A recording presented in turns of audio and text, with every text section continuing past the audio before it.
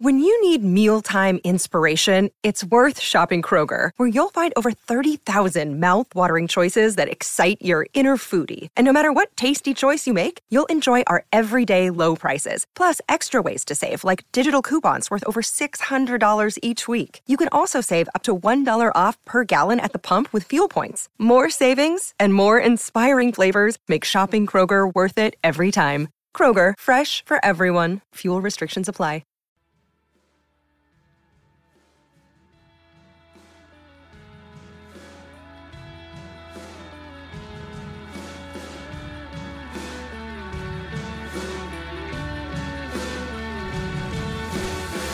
Hello and welcome to the Wisden Cricket Weekly podcast. The English cricket season is nearly upon us. We're only 2 weeks away from the start of this year's county championship, but we've got plenty of international cricket to talk about before then. I'm Yaz Rana, and with me today is the magazine editor of Wisden Cricket Monthly, Joe Harmon, and the editor-in-chief of the Wisden Cricket Monthly magazine, Phil Walker. There's a new magazine out this week.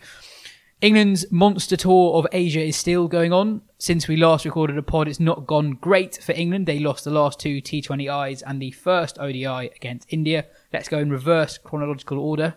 England lost the first game of the ODI series by 66 runs. It was a pretty good game. England were 135 for none, chasing 317 before collapsing to 251 all out. An emotional Krunal Pandya hit the fastest ODI half-century by debutant, beating Roland Butcher's record. Amazing. Which lasted a very long time. And another debutant, Prasidh Krishna, took a fourfer as well. Joe, how did England mess that up? It looked like England were going to cruise home. Well, they messed it up by playing the way they play, as Owen Morgan was keen to emphasise at the end. And it is hard to criticise them for that, given it's won them a World Cup. But you do think there's perhaps a little bit of room for nuance within that when you're so far ahead of the rate that you can tone it down slightly. I think Morgan said he'd much rather lose by 60 runs playing like that than 20 runs and playing differently. And you can see where the logic is. It's so fundamental to the way that team plays and the success they've had that he doesn't want to change it. So you can understand to an extent. I think obviously Joe Root at 3 is a huge loss, and the fact that Stokes at 3, which should be quite a good option, Stokes just isn't in any kind of form. So that really did weaken the side. And then that kind of middle order of Billings, Moen. I mean, they batted down to 10, but it just didn't. You didn't really feel like they had the players in form to grab the game by the scruff of the neck and take them over the line. And I think we also saw in the bowling department that when Jofra Archer isn't there, that he kind of papers over a lot of the cracks in that England bowling lineup. Any side in the world would hugely miss him, but I think we saw that very clearly, particularly at the death yesterday. England were so good and still are so good at ODI cricket, you kind of forget how many runs 320 is. So even after Bairstow and Roy have a start like that, there is still 200 runs to go.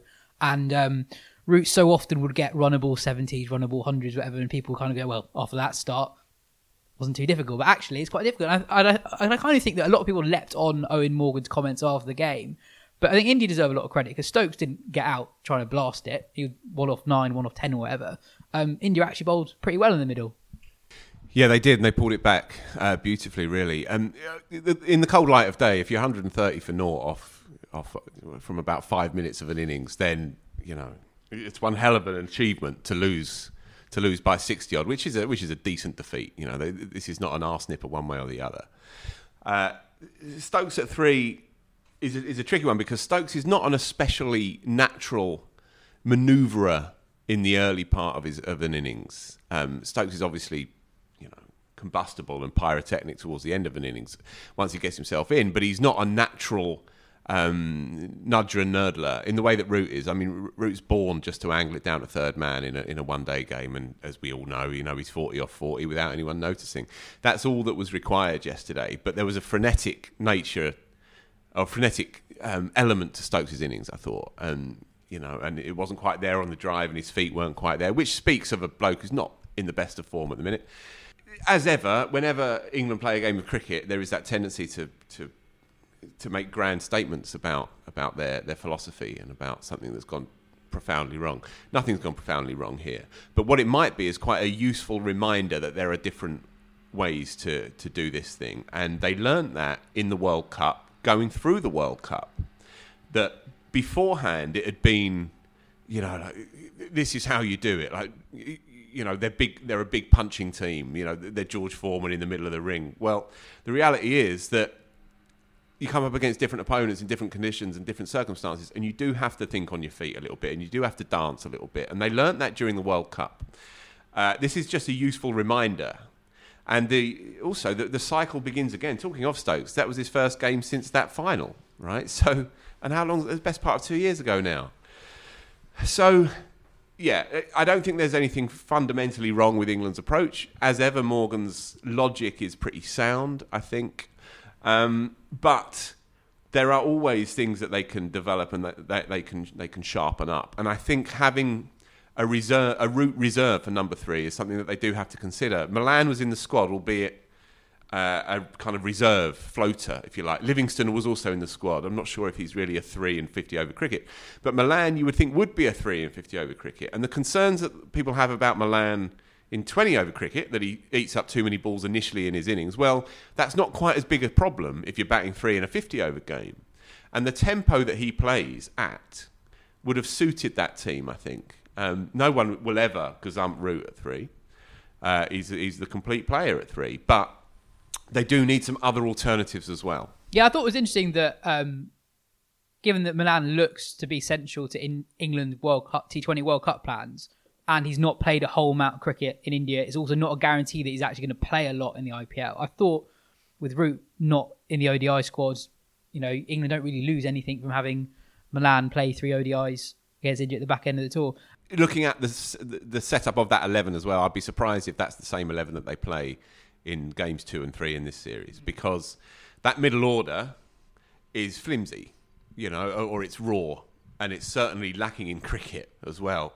Billings, Moeen, Sam Curran, 6, 7, 8, and that's your engine room really in a 50 over game, and I think they might need to look at that. My instinct is that I would bring Milan in and I would move Stokes down, or I would leave Stokes at 3, but I would bring Livingston in. Livingston's due a game, isn't he? He's done a lot of bench warming. There's also more room for experimentation because we haven't got a 50 over World Cup just round the corner. Those games aren't kind of slipping by in the way they are for T20.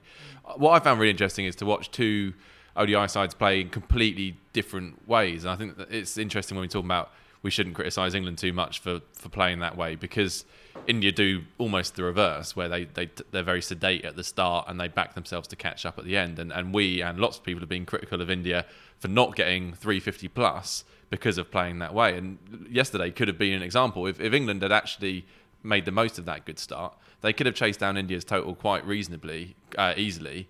And we'd have been saying, well, why didn't India get 350, 360? Because the way they batted for the last 15 showed that they could get there. As it happened, England collapsed, and it looks like the way England play is the wrong way to play, and India have nailed it. But it's just down to who does it most often in a successful way. And England have been that team over the last few years. It just didn't come off yesterday. Yeah, I thought yesterday as well, India were on for a much, much bigger score. England had a really good 5 over spell from about the 35th, 36th over. Yeah, otherwise I think India could have got a massive score. One positive, I guess, for England was Jonny Bairstow's innings, 66 ball, 94. He looked like he was on for 160, 170 at one stage.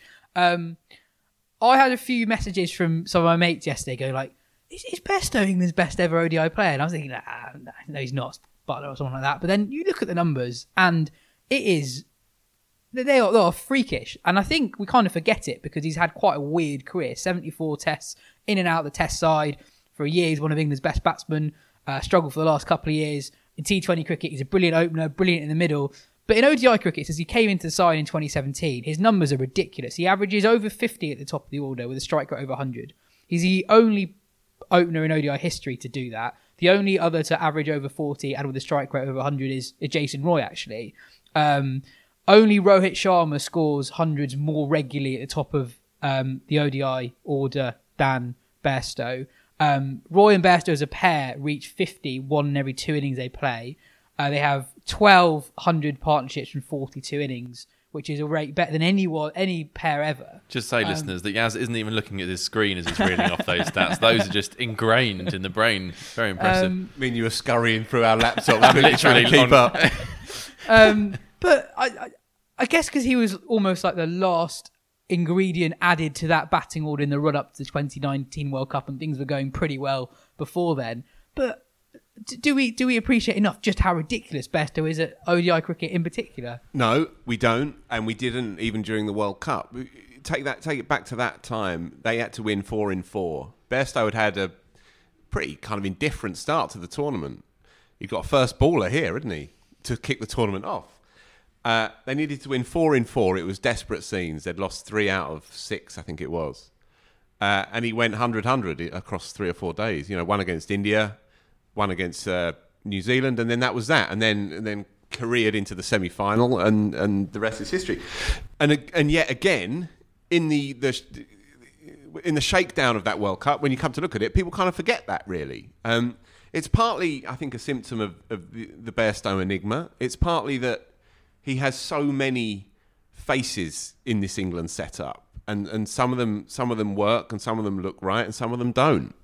But if you just take this in isolation as an ODI opening batsman, he is unquestionably the best since Trescothick that England have had, and will, in the end, eclipse him, I think. Certainly his record will. There is a selflessness to his game which I really like, and this is Morgan's great legacy. Nobody plays for themselves anymore, and that certainly wasn't the case in previous generations, and you see that with Bairstow. The one thing I would add here, in the context of how brilliantly he played yesterday, and it certainly wasn't his fault that England lost the game. However, when you get to 90 and 65 balls, and you've had a bit of a stutter, and you've lost 2 or 3 quickly, and there is a deep mid-wicket, and you are winning the game, just another 45 minutes of your control wins you the game. Do you need to try and play that shot? Do you need to try and take that bloke on? Now, this is where it comes back to the philosophy of this is the way that we play. And as I stress again, it was not his fault that they lost this game. But when you look at these kind of these big moments, clutch moments, that was significant in the story of this innings. The days of batting through are gone, because now it's all wild and for beautiful. England, at least. For England. But there's also a small point to make about reading the game situation. And if Bairstow had throttled back a little bit, and he has done that as well in the past in ODI cricket, if he'd throttled back a little bit, taken some of the sting out of that moment, got to his 100, moved on to 120, it may be just a run a ball from there on in. He's still a run a ball to 120 is still a 90 ball 120, right? So by no means am I putting the boot in here. His innings was outstanding, and he's an outstanding ODI player. But there is, in the pressure cooker, there is a point to be made there. So on the question of whether he is England's greatest white ball cricketer, we actually had an interesting letter into Wisden Cricket Monthly last month, because Owen Morgan had described in an interview to me in the previous issue Jos Buttler as a one-off.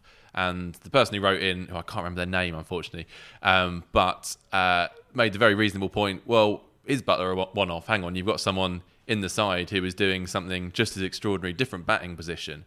And I think you can throw Root into the conversation as well. I think Root, Bairstow, Buttler are all very much up there as England's greatest ever white ball batsman. But they all just do different jobs. I think it's very hard to say one is better than the other, because they all do what they do fantastically well. I guess the argument you could make with Buttler, I think if you shoved Buttler up to open in ODI cricket, he'd have a pretty extraordinary record as well. We'll never see if that's the case or not, but that's what I suspect, having seen what he does in T20 cricket. Whereas Bairstow and Roots is a perhaps more specialist role, that's definitely where they're best placed. I think Buttler just looks like he can do it all. But then we do, more often than we should, we come back to kind of Bairstow v Buttler in different types of cricket and in different roles. And we should probably just appreciate that we've got both of them rather than kind of matching them up against each other. Yeah, I kind of wonder if... Bairstow for a while has insisted that he doesn't want to be a white ball specialist. And I wonder if that kind of plays into our perception of him. There's like this frustration around Bairstow as someone who still wants to play Test cricket, even though he hasn't quite got the returns in recent years. But actually, just if you just separate it, like look just at the white ball output in the last 3-4 years, it's up there with the very best in the world. I think it's also partly the opening partnership he has with Roy. They've been so much a pair that actually to talk about Bairstow as the best of the lot doesn't necessarily fit with that narrative. Now, what we've seen recently is that Roy hasn't been able to be as consistent as he was in the lead up to the World Cup, and when he came back in after he'd had an injury in that World Cup, whereas Bairstow just keeps on going, and I think he is the senior he's the better player of the two. I think who you back to come good more often. Yeah, just on the game yesterday, I thought India did quite well to starve Bairstow of the strike when Stokes came in, and then I think when Morgan came in as well. There's quite a long period where Bairstow barely faced the ball, so maybe that shot stemmed from a frustration, just not facing much. I've got a question for you, Yaz. You tweeted something yesterday, didn't you? Yes, I did. Tell our listeners, tell our army of listeners what you tweeted. I tweeted something along the lines of ODI cricket is rubbish. Is my least favourite format, which doesn't mean I don't enjoy it. Just means relative to the other two. That's nowhere near hysterical enough for Twitter. You've got to slam it. You can't just say it's my least favourite. That's not social media. There was a safety in the tweet in that ODI ultras don't really exist. Like if you said that about Test cricket or T20I cricket, you get a lot of very shouty people. And also, we know how much you love the other two, so you're not really slamming it too much. So come on then, spill the beans. Why? Part of the reason why people in England have really enjoyed it for the last 5 years is because of how good England is. I think England have been for 5-6 years. I think that you get quite long periods which almost feel like, in Test cricket where teams feel like they need to catch up with the over rate a little bit, and you get a few overs of off spin when not much is really happening. There's not really much of a battle between bat and ball. I think you do get that quite a lot in the middle overs of ODI cricket. Still, I know the game's changing a little bit. I think that in T20 cricket, I like it's more fresh as a format, still evolving quite a lot. So you get new tactical ideas come into place, and the way in which people play is changing quite quickly. And as a result, the format is more interesting. If you're just comparing the two, I still enjoy ODI cricket, but I don't know. I think also part of it is growing up, there was just so much ODI cricket that was just the same. So you just had like 225 plays, 245. I know it's not quite like that anymore, but I guess it was always like way, way below Test cricket for me. And as T20 cricket has become more and more professional and taken more and more seriously, that's gone past it. Joe? I would say it probably is my least favourite of the three, but not by much, just a little bit. And also the 50 over World Cup was, I think I just kind of deal in World Cups. T20 is the one round the corner, so that's what I'm kind of most excited by. But no, I think there's something, certainly from the kind of rhythms of working and following cricket, I much prefer an ODI, because a T20 is kind of, it's hard to work and cover it, and it's gone. Whereas an ODI, there is a rhythm to it in a way that you get with a day's Test cricket that I still like. And as a spectator sport, I still think 50 over cricket, if you're at the ground, is a brilliant day. You get a proper day's cricket, you get a result at the end of it. I think that's right up there. And sometimes with a day's Test cricket for me, depending on what that day of Test cricket offers. Whereas T20 as a spectator experience is great in a different way, but it's been and gone before you know it, really. Yeah, I'm definitely not slagging it off. I still enjoy watching it. Just compared to the other two, I don't enjoy it quite much. Your Test ODI T20, are you? Well, obviously the 5-day game's out there on its own. There's the line in The Wire by Poot, the world going one way, people another, and I am the people in that equation. I still retain a deep respect for 50 over cricket, and a deeper respect for that than I do 20 over cricket. And you talk about these world events. I think as a sporting feat to pull off a 50 over World Cup win is a deeper and more substantial sporting achievement than to pull off a 2-week 20 over jamboree, when you can peak at the right time, or someone can do something outrageous, or Marlon Samuels can play the innings of his life, or whatever it might be. Whereas if you win a 50 over World Cup, then you've earned every single bit of that. I just think it's a deeper and more substantial game. And also weirdly sturdy. 1971 was, I think, the first game, a kind of accidental game played by England and Australia when the Test matches got washed out and all of that. And it's been written off routinely for the best part of 50 years. Well, exactly 50 years. And yet I still think it's an evolving game. And while the formulaic element of 50 over cricket, I can see that. There's formulaic elements to all sport, I think, and there is formulaic elements to 20 over cricket. There is still, I think, an evolution of technique and theory in 50 over cricket, which which maybe I wouldn't have said with as much confidence 6 or 7 years ago, for example. And just talking of that era, incidentally, about English cricket, I remember I spoke to two very prominent, very successful England cricketers, and it would have been 2013, and both of them were at the time in the 50-over team, and both of them, in fact, it was a bit earlier than that, it was 2012, sorry, definitely 2012 it was.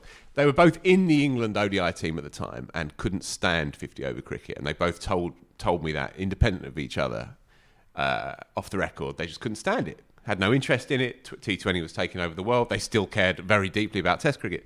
50-over cricket was an inconvenience to them, and they were in the team at the time.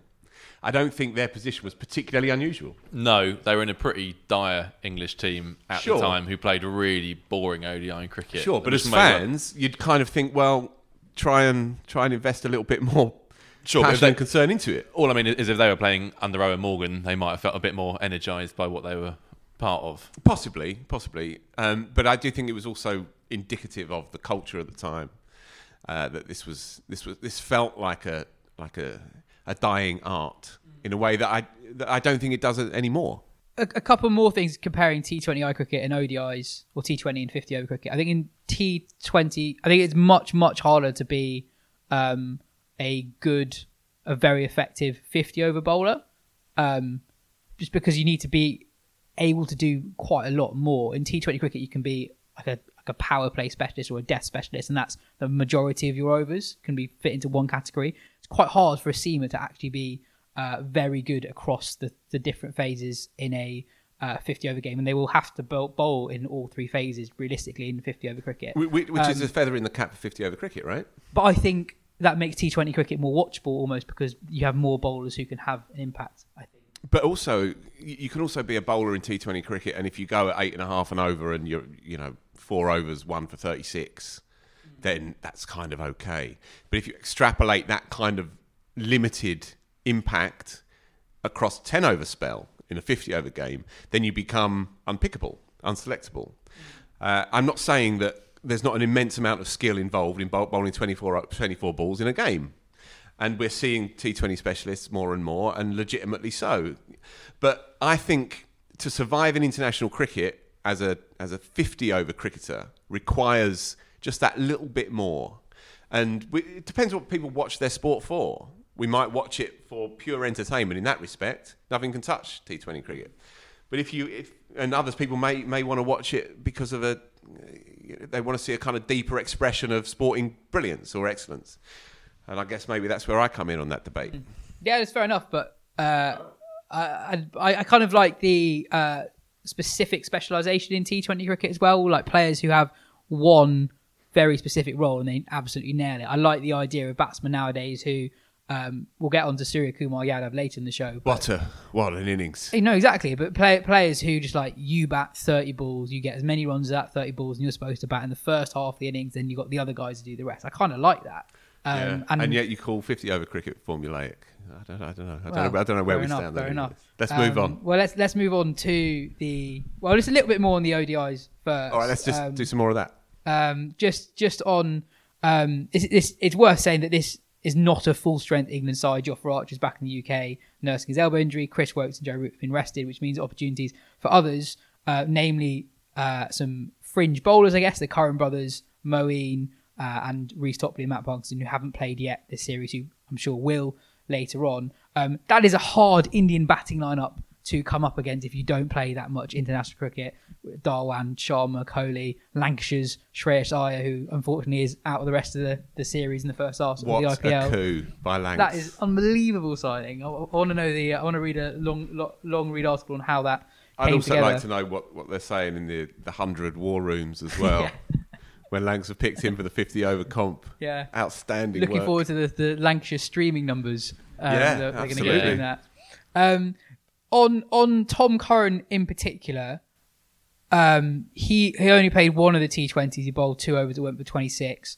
He played in the first ODI of the series. His recent record isn't that great. He was part of the 2019 World Cup winning squad, obviously, but he didn't play. He played Test cricket a few years ago. barely played first-class cricket since because of his IPL gigs, even though he doesn't often play in the IPL. And he's had a really tough winter. He was the most expensive overseas bowler in the IPL, who played more than one game, went over 11 and over this winter in the T20Is, and has taken just one wicket in his last 9 ODIs. I thought he bowled okay yesterday, but I almost see that as being like as good a day as it really gets for Curran at the moment. Joe, what do you think's happened to Tom Curran? A few years ago, when he took that 5 for in Australia, there was a sense that this was a guy who's going to be really central to England's plans over the next few years in white ball cricket, and England have put a lot of time into him, but he's not really progressed as a player. And I'm sure he will have better days than he's had recently, but yeah, that progression's not really been there. It hasn't. I mean, I wonder. He did have some impressive performances for England. He has done. I wonder if he was perhaps fast-tracked a bit too quickly, or perhaps his reputation perhaps exceeded his ability or his potential. You certainly see opposition sides now target him. You really notice that in T20 cricket. And I think once you get that sort of tag on your head, as it were, that you're the bowler to target in an attack, it becomes really difficult, especially if you're in this England side in the T20s bowling on the same side as Jofra Archer, who we know they're not going to necessarily go after in the same way. You know, when Tom Curran comes on, right, this is it. They're going to try and hit as many runs off this 4 overs as they can. And I thought he bowled fine yesterday, but I agree. I completely understand what you mean, that felt actually like quite a good day, and he went, it was none for 60 odd in the end. I can't help but feel there are probably better options, and certainly options that are worth looking at ahead of him. I risk repeating myself, but Saqib Mahmood, as we talked about on last week's show, I would absolutely be having him above Tom Curran at the moment, to at the very least have a look. Reece Topley, you've obviously got that left arm angle that I think he'll get a go in at least one of the next 2 ODIs. But I think what we've seen with England is, and we saw this in the lead up to the World Cup and at the World Cup, Morgan really doesn't change his 11 unless he has to, very, very occasionally. So Tom Curran has been back up for so long that he's almost due this opportunity to play in the 11 because positions opened up. But actually, in the meantime, I think players might have come along who are probably more deserving or might do a better job than him. So it feels like a little we're going through the motions of Tom Curran's getting his game time to see whether he's worth his spot or not. And I think there might be more pressing contenders outside of the group. He won't mind this fact, but he's secured another IPL gig with Delhi Capitals, which means that he'll play next to no red ball cricket for Surrey in the first half of the season at least. Again, which is the 3rd or 4th season that's happened. Indeed, and I think that is quite key to his story, really, because if you want proper longevity as a top class seamer, then you need to be able to flip from one ball to the other and one format to the other, and you risk, I think, as a bowler in particular, becoming sort of funneled or kettled, if you like, into one particular role, one particular dynamic, and if that starts to wobble a little bit, then it's hard to know exactly where you go. And with Curran, who began as a red ball bowler, took 7 for 20 odd, albeit in Division 2 for leading Surrey. wicket taker in the country in 2015, I think, 2016.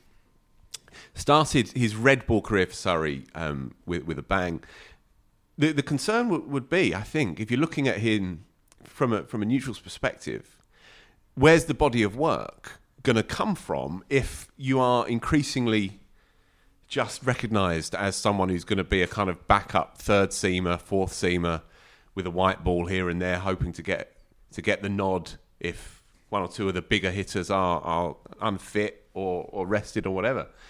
In an ideal world, you want a broader body of work than he's currently able to show or build upon.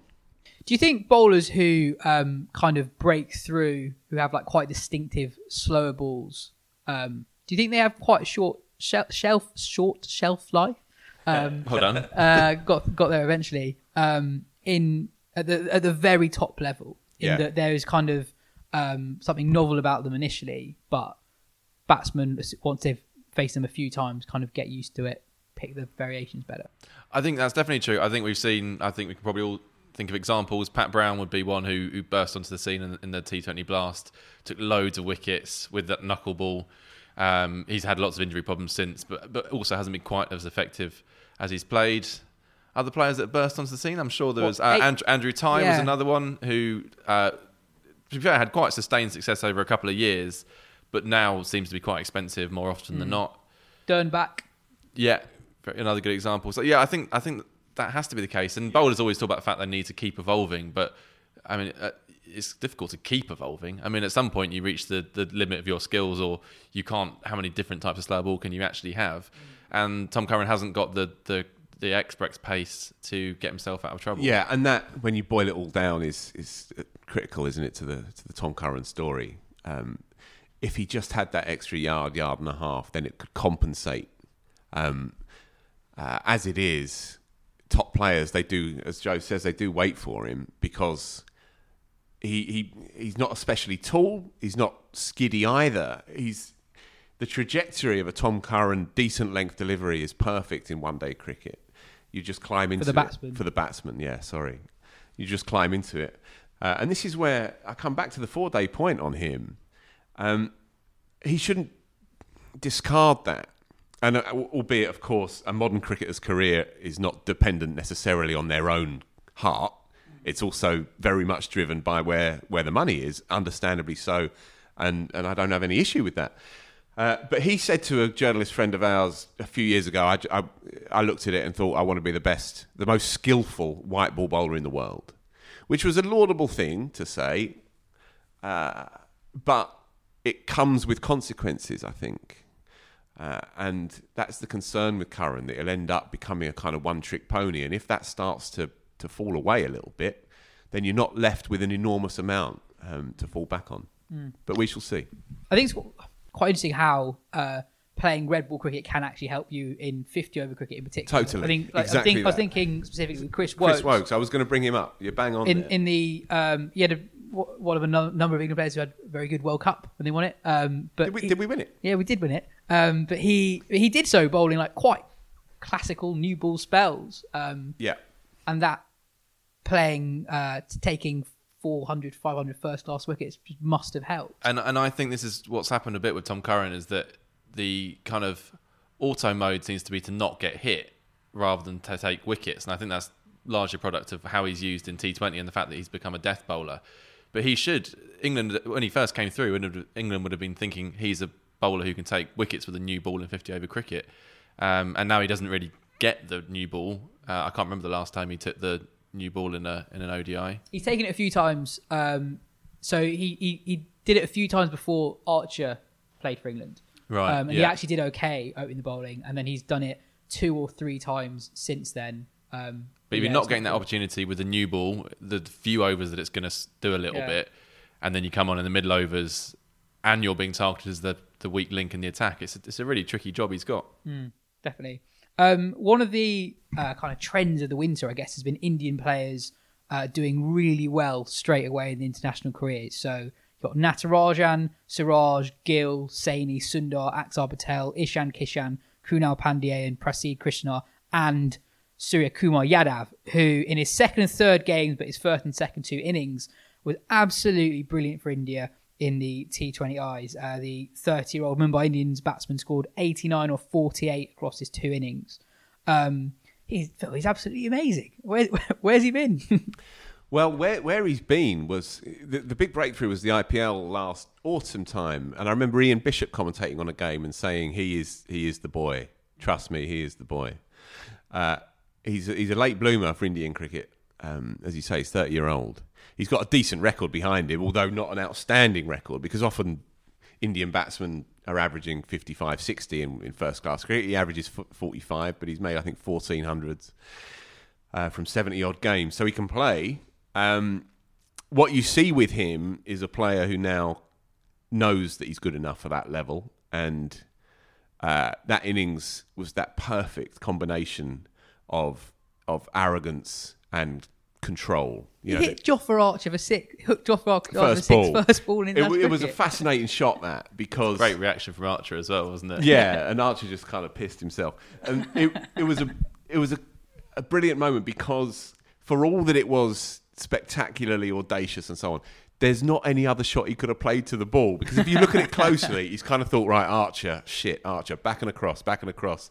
And then it's there and it's in at his chest and he kind of turns his head slightly and crouches slightly, by which point the instincts have taken over and the bat's getting in the way because otherwise it's taking his shoulder out or his chest out. And he happens to stick it over long on. Executes it quite well. Leg. I'm not saying it's not a great shot. Did you see what he said after the game about it? No. He said he knows that Archer quite often bowls So down he his knew it first was coming. start. Yeah. Well, yeah, I think you'd have to because his first movement was anticipating that back and across. Yeah. The shot for me was the shot over extra cover for 6. I forget who it was again. Off Rashid, maybe. Yeah, I think it was Rashid. Yeah, dances down a little bit, keeps in the shot, kind of Damien Martin style.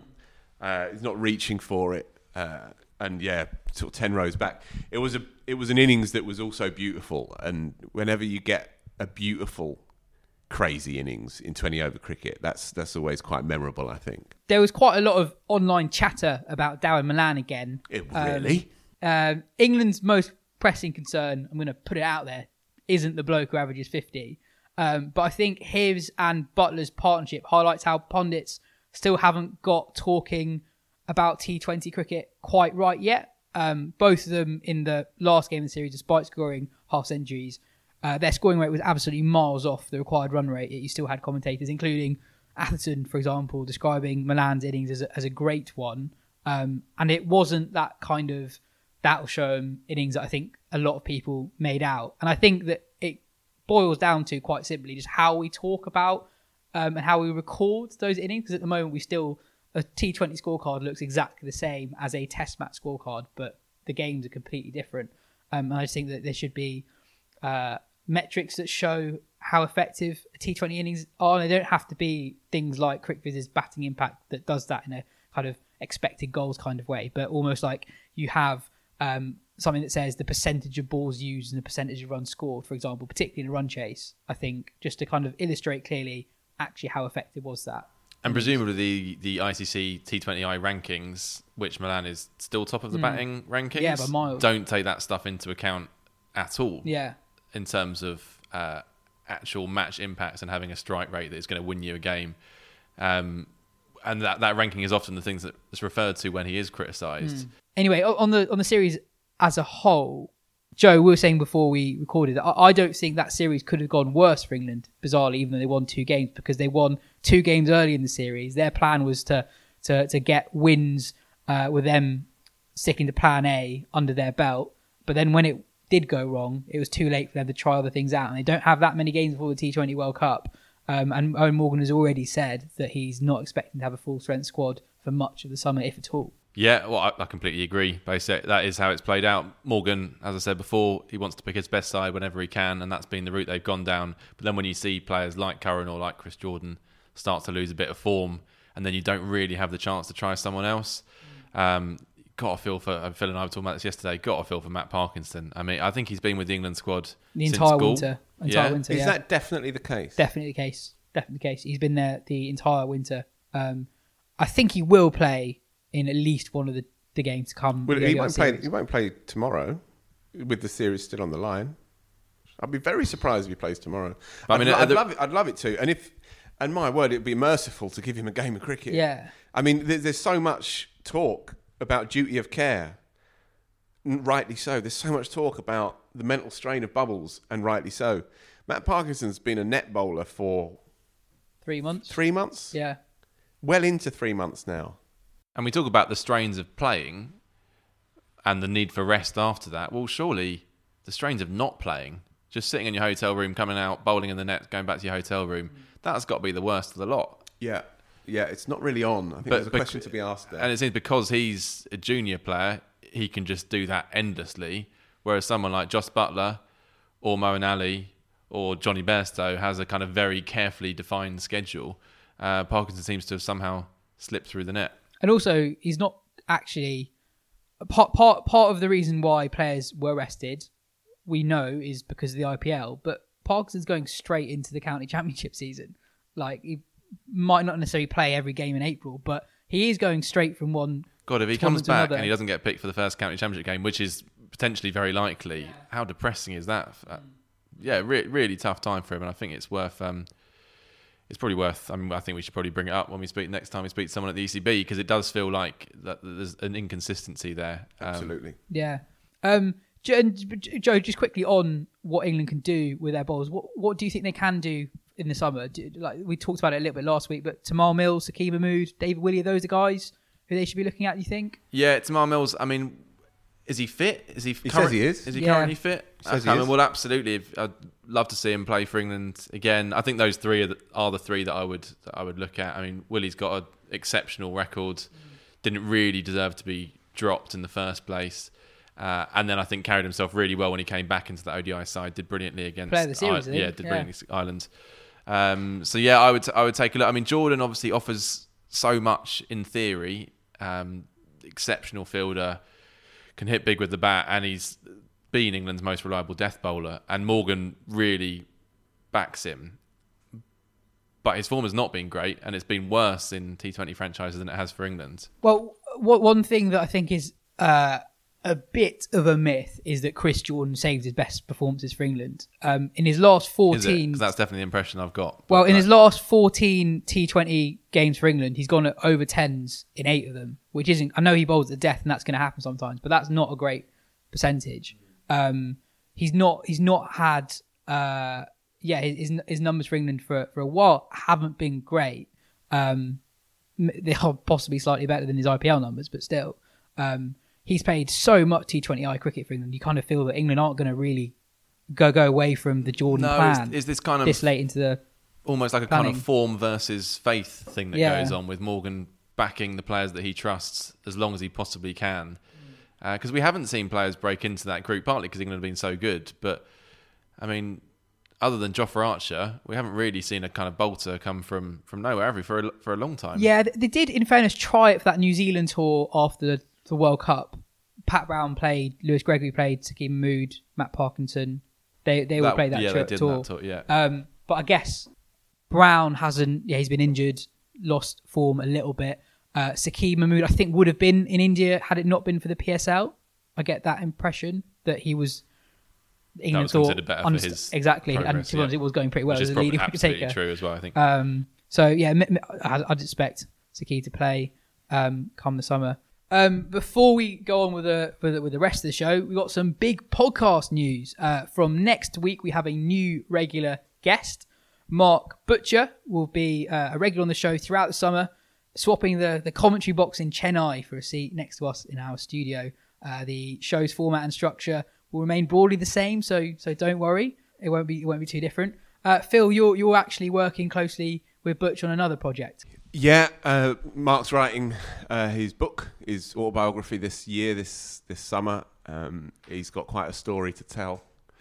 And we spent yesterday actually going through it here at the Oval, the first of numerous conversations to take place over the next 6 weeks or so. It's an exciting gig, actually. And we're going to enlist his old man, Alan, the legendary Alan Butcher, and one or two of his teammates as well, hopefully a couple of the Australians, and we're going to base the book around that day at Headingley, and use that as the hook upon which to hang a life, really. And it was lovely yesterday.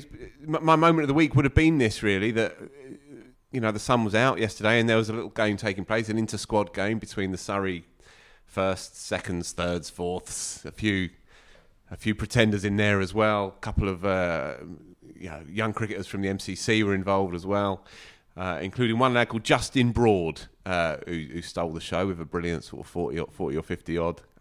Looked the part. I enjoyed Liam Plunkett bowling just when England were bowling. Well, in the middle exactly overs. that was I think it might have been Vish who tweeted, "Oh yeah, a penny for Liam Plunkett wherever he is now," and he was right out there with his top knot running in from the pavilion end here at the Oval, and it was just there was a sort of symmetry to it because Mark was talking about growing up here, but literally being 3-year-old in the dressing room when Alan was playing, of course, opening the batting for Surrey, and there being a sense of predestination, if you like, that he would end up captaining the club, and now he looks back on the place 50 odd years on, or 45, 50 years on, and the next intake is still out there. It's early season, and yet there are still players out there hoping for the best, hoping to make their mark, and there's a kind of a sense of the wheel of fortune rolling along, And it was just a nice afternoon to get back into it. The season begins in earnest in 2 weeks from now, on the 8th. Yeah, 2 weeks tomorrow. Yeah. And just another little shout out, actually, for a lad called Harry Phillips, who was in the Essex squad for their 2-day game against Lancashire this week. And he's an old teammate of mine. He didn't say a word for 3 years when he was in our dressing room.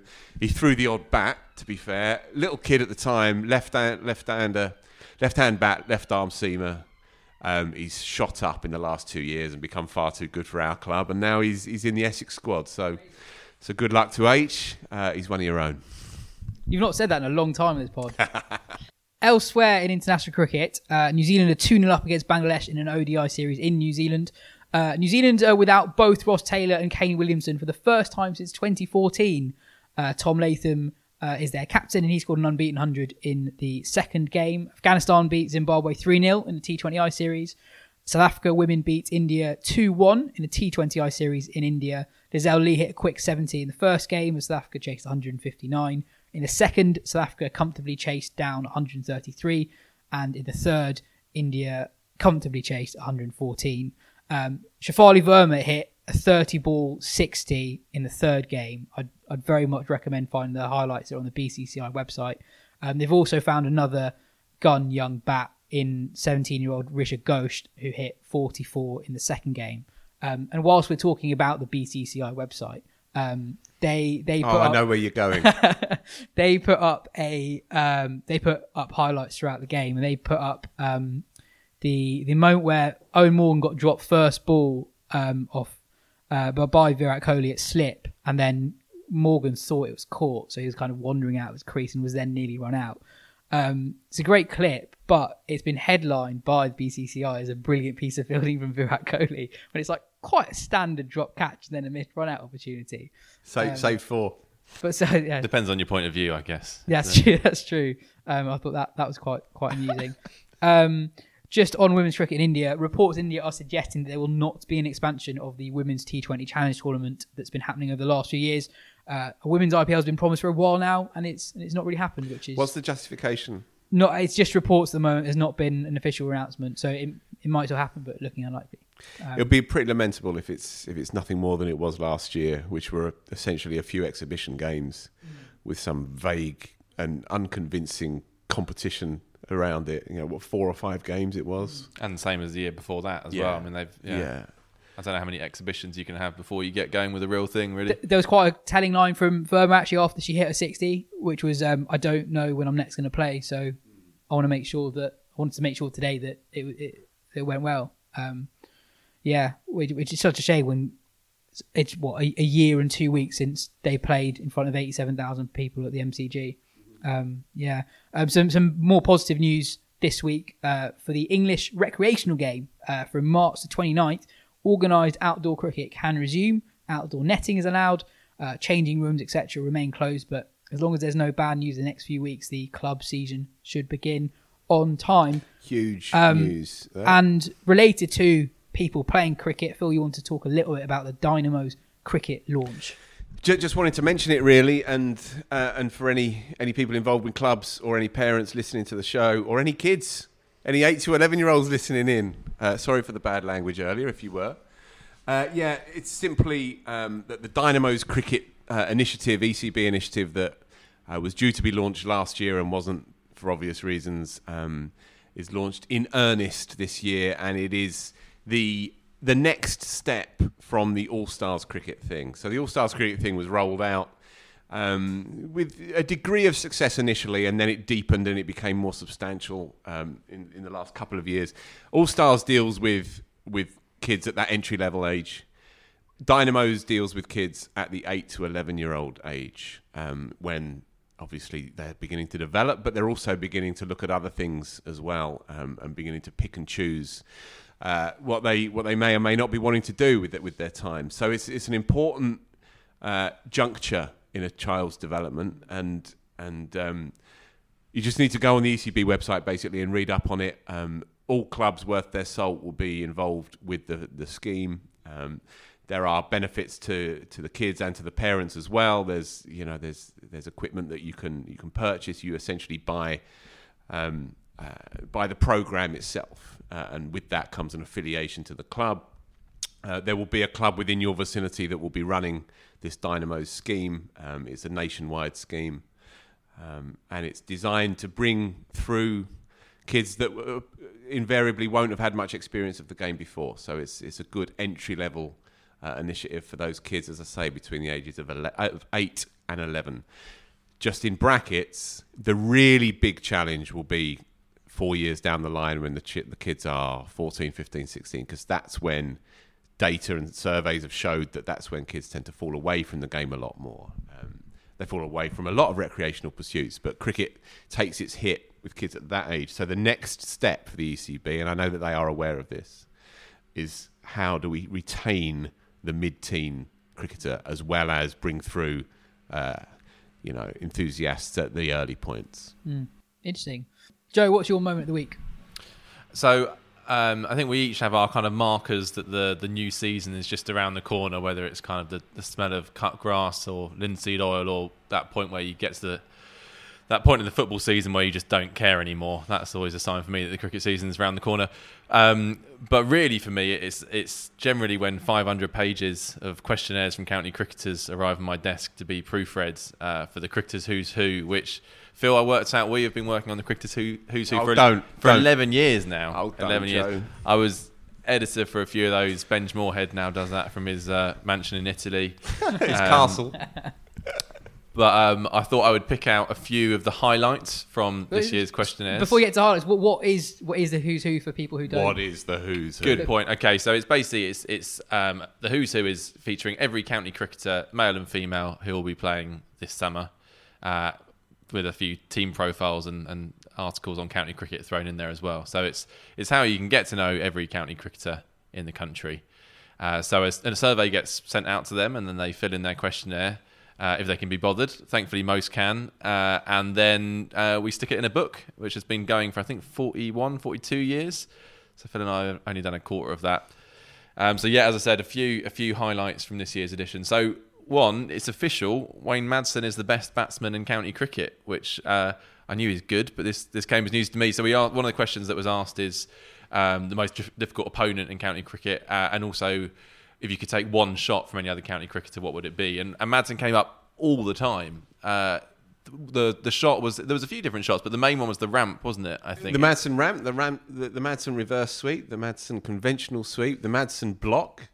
The book is just Madsen. It's amazing. So we used to ask this question and then stopped it because everyone said Marcus Trescothick. Everyone said Trescothick. So it's reintroduced, and now it's Wayne Madsen, which is like, I mean, he's obviously a very, very good player, but it's interesting to know what your kind of his peers think of him, and he's clearly right up there at the top. Other trivia, so there were two Ollie Robinsons in county cricket, the Sussex seamer and the Kent keeper batsman. I found out that they both have the same birthday, remarkably. December the 1st. Both Ollie Robinsons born on December the 1st. I thought this must be an error when I was proofreading it, because I thought they'd mixed up the dates, but different years. Sussex 1993, Kent 1998, but both born December the 1st. Wow. What are the chances? Wow, my word. But my favourite bit, Chris Dent, Gloucester Supremo, opening bat and captain, newly sporting a beard in recent years, and it changes the look of Chris Dent quite dramatically. And I would know that, 11 years with the Who's Who. And his one of the questions that we were asking was, if you could change one rule in the game or one law in the game, what would it be in county cricket or in first class cricket? And he said 5 runs if you hit the stumps at the other end with a straight drive. 5 runs to the batting side if you hit the stumps with a straight drive. I like that idea a lot. I can see no reason why it shouldn't work. I think it adds a little bit of cheekiness to the whole affair. Bowlers will be having to try and stop that delivery, as well as kind of, giving a finger to it to try and run out the dude at the other end. And also, having been there myself, when you're struggling for runs and you finally nail one, and it just takes those stumps at the other end, that is Five's a lot, though. It's a killer. It's a killer. To give 5 runs for that, I think there's something in it. Because 5 is the great sort of enigma number, isn't it, in cricket? And the equivalent of hitting the helmet. Yeah, but, exactly. But actually through skill this time rather than just Five fluke. is Five's a lot. Five's That's really demoralising for a Yeah. bowler, especially if it just kind of rolls back from a forward defensive and you're on the floor. Mark Wood's sort of on the floor, scrabbling to try and get to it. Okay, well, we'll have to get Dempsey on the show to find out if he would want those runs to go to the batsman. As an opening bat, he probably would. He probably would. You could end up having like a fielder kind of crouched down in front of the stumps to kind of protect it if you did it. If it was 5 runs is a lot. Now that is something. A very, very straight, silly mid-on. Yeah, exactly.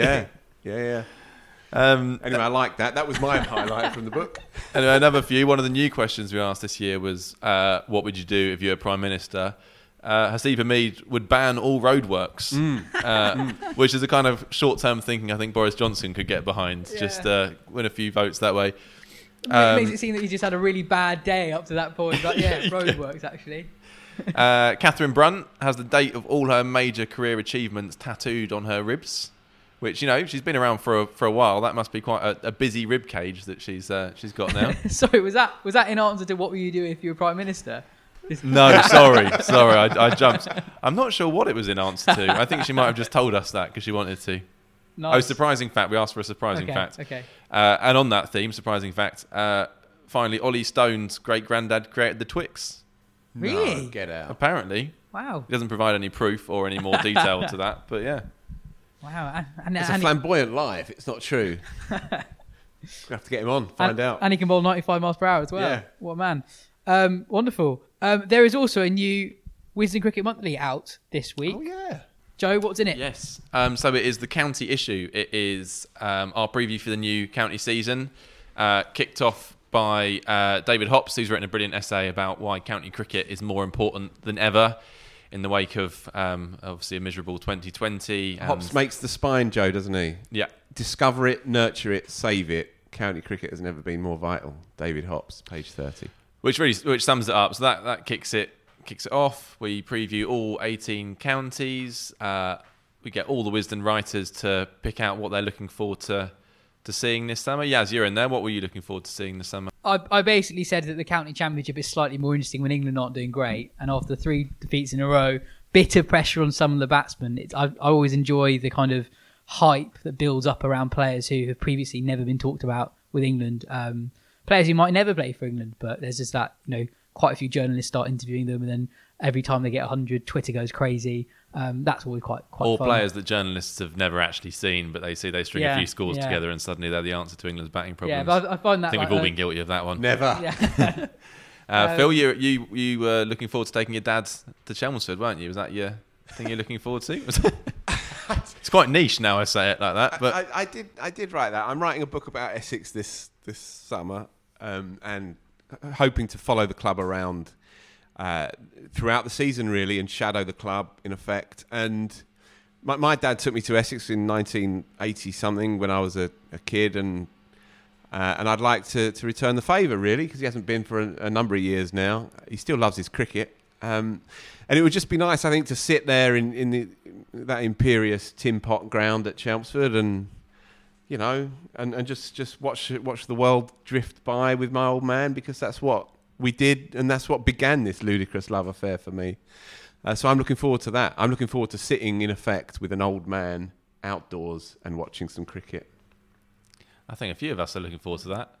And not too long. We've also picked out a bunch of ones to watch this summer, which I think we'll be doing our own for the podcast, right, Yaz? We got that lined up? Yeah, we're going to have a big county championship season preview in a couple of weeks just before the start of the season. Plans for that are not 100% yet in place, but we may be doing something like that. And Phil goes kind of behind the scenes. I don't know if you can go behind the scenes at the Oval Invincibles when they're not really a thing yet, but you can explain what the piece is about. Yeah, I decided that I would look at the Oval Invincibles as a case study for the 100. And I've become quite interested in how this thing carves itself up, how it settles down as well, and its relationship with the county club that hosts these 100 games. And the more I asked and the more I got digging, the more interesting it became. I ended up speaking to Tom Moody, who is the head coach of the Invincibles. I spoke to a couple of the players, Laurie Evans and Alex Blake. I also spoke to Georgia Adams, who will be heading up, will be one of the key players for the female iteration of the Invincibles. And I spoke to a couple of people as well within the club, within the Surrey setup. And it's interesting. There's an interesting tension at work there. No question, there's a tension at work that the Oval will be de-Surrified for the 100. All the branding will be about the Invincibles, and Surrey as an entity will be buried under the rubble of all of that. Surrey are encouraged to get fully behind the tournament. There will be member discounts for Surrey members, for tickets and so on. And so they're encouraged to believe that there is this synergy between county club and 100 franchise. We don't call them franchises, but for shorthand, they're franchises. And yet there is an undeniable tension there as well. 12 of Surrey's first team, and it may well be more by the time it comes around, but a minimum of 12 will not be available to play in the 50 over tournament for Surrey. So they will be wrenched out of their day jobs and embedded into the 100 setup. One or two will also be playing Test cricket, which is another layer of confusion. But it's just an interesting time that this thing, which has been 3 years, in gestation, 3 years now since the idea came about. We still haven't seen a ball of it.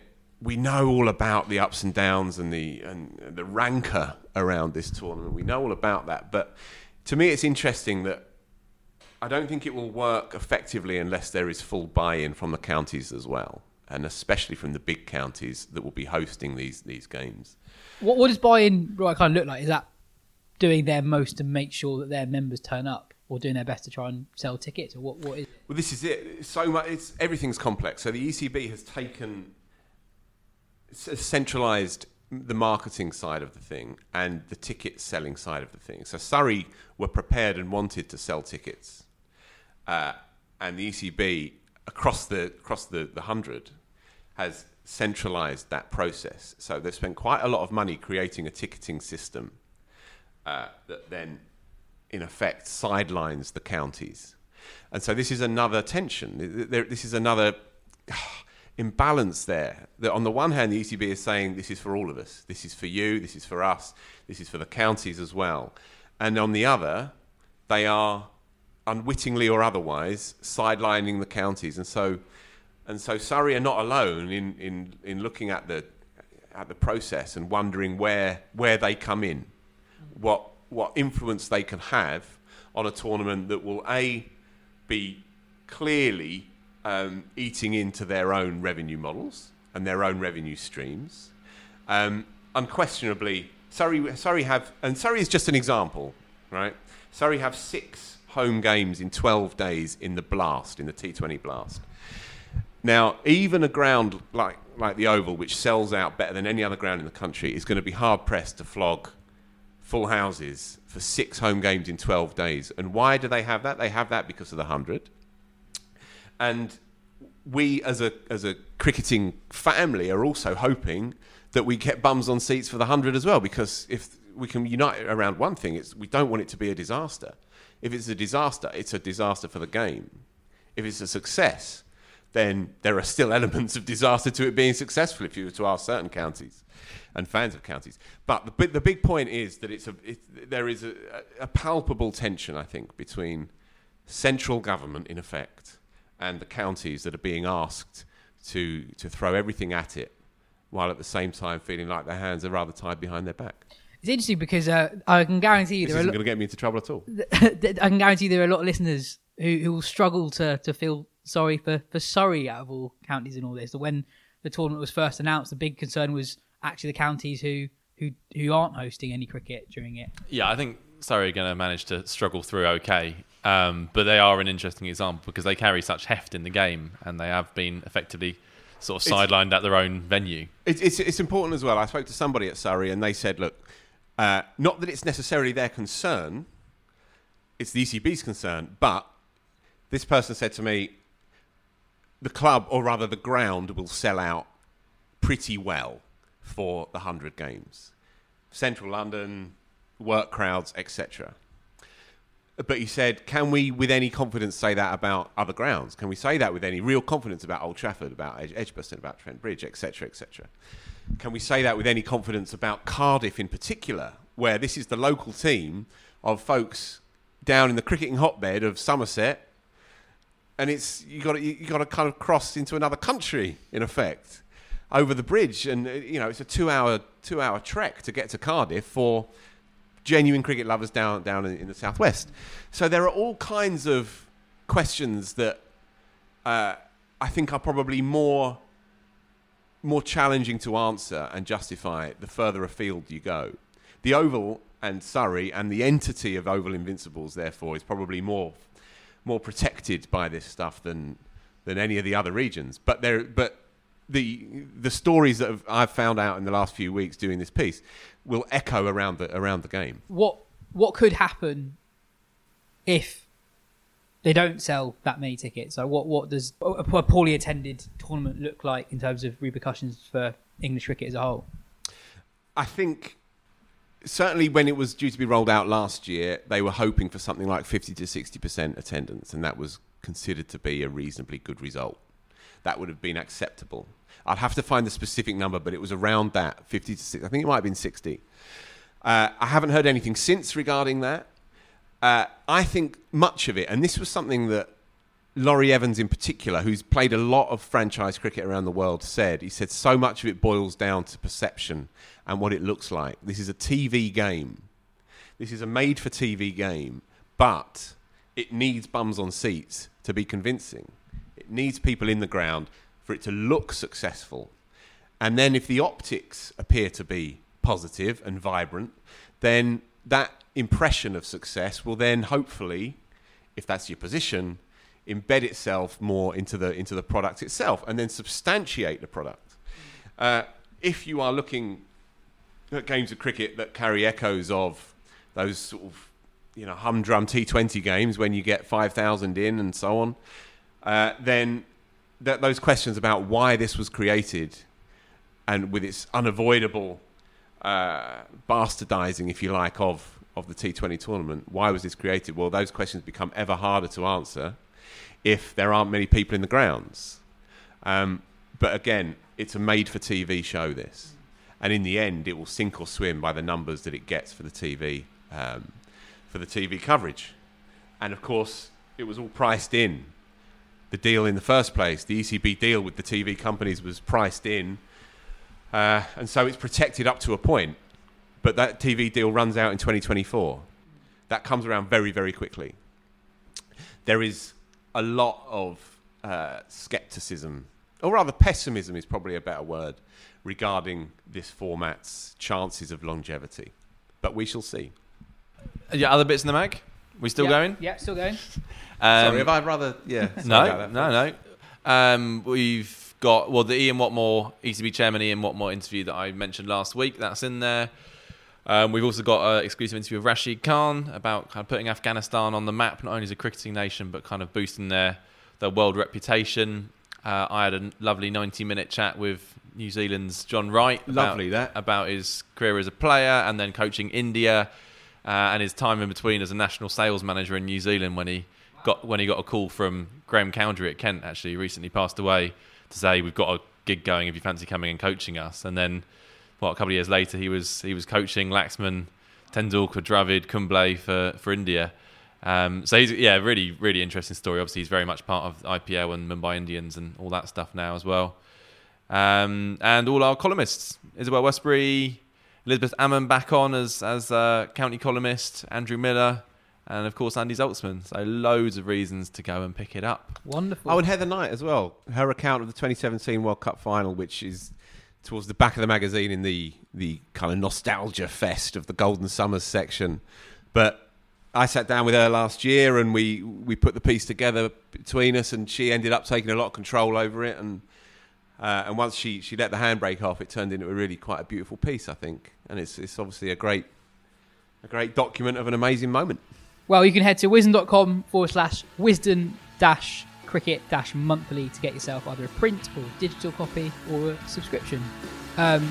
Thanks, Phil. Thanks, Joe. This has been the Wisden Cricket Weekly podcast. If you enjoyed the show, tell your friends, and we'll be back next week with our new regular guest, Mark Butcher.